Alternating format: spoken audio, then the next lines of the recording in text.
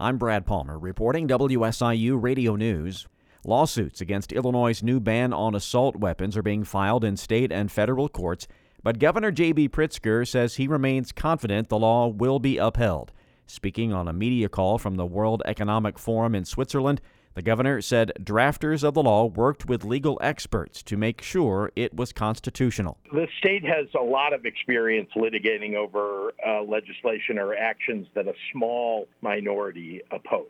And, we know that it will sometimes, unfortunately, take time in the courts to present all of our arguments and get the right result. We saw that sometimes during COVID. Opponents argue the ban violates their Second Amendment rights. Newly released spending reports show Governor Pritzker spent almost $350 million on his two campaigns. More than $167 million was used for his win against Darren Bailey. Bailey spent more than $17 million on his campaign. Most of it was used during his primary race. This puts the total spent between the two candidates at $228 million, less than the 2018 race between Pritzker and former Governor Bruce Rauner. Pritzker's campaign also made donations to Illinois House and Senate Democrats, as well as Attorney General Kwame Raoul and Secretary of State Alexei Janulius. Democrats appear ready to drop Iowa as the first state to help select a presidential nominee for their party. Democratic leaders say they want a more diverse population to help narrow the field of presidential hopefuls. Illinois U.S. Senator Dick Durbin says he's pushed the party to consider Illinois as an early primary state. I think our state fares well when compared to other states. We have rural areas, we have major urban areas, black, white, and brown population, young and old. It's a great microcosm of America. President Biden wants South Carolina to go first. Georgia is also a leading candidate. Durbin says fellow U.S. Senator Tammy Duckworth and Governor Pritzker have lobbied for Illinois to host an early primary.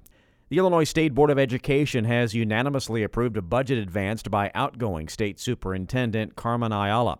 The budget asks state lawmakers to increase spending on K-12 education by $350 million. But advocates say that's not nearly enough. Many asked for a $550 million increase, pointing out that Illinois is far behind its goal of adequately funding all schools by 2027. Board member Roger Eddy voted for the budget, saying $550 million would be rejected by state lawmakers. We want to make sure people aren't planning their budget based on pixie dust. But Eddy pointed out $350 million is the minimum increase required by state law, and the state took in more revenue than expected last year. The Illinois Board of Higher Education is seeking a $180 million increase for state colleges and universities. The board approved its annual budget request, which is 7.5% higher than last year's proposal.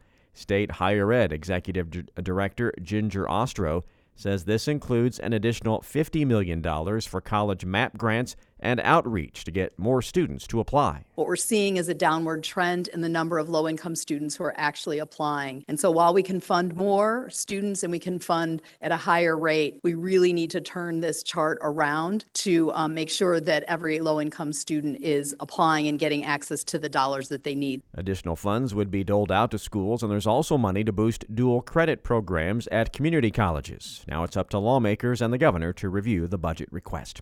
Many classes at the University of Illinois Chicago have been canceled today as a faculty strike heads into its third day. Talks between the faculty union and administrators Wednesday did not yield a contract deal. The union said no additional bargaining sessions have been scheduled.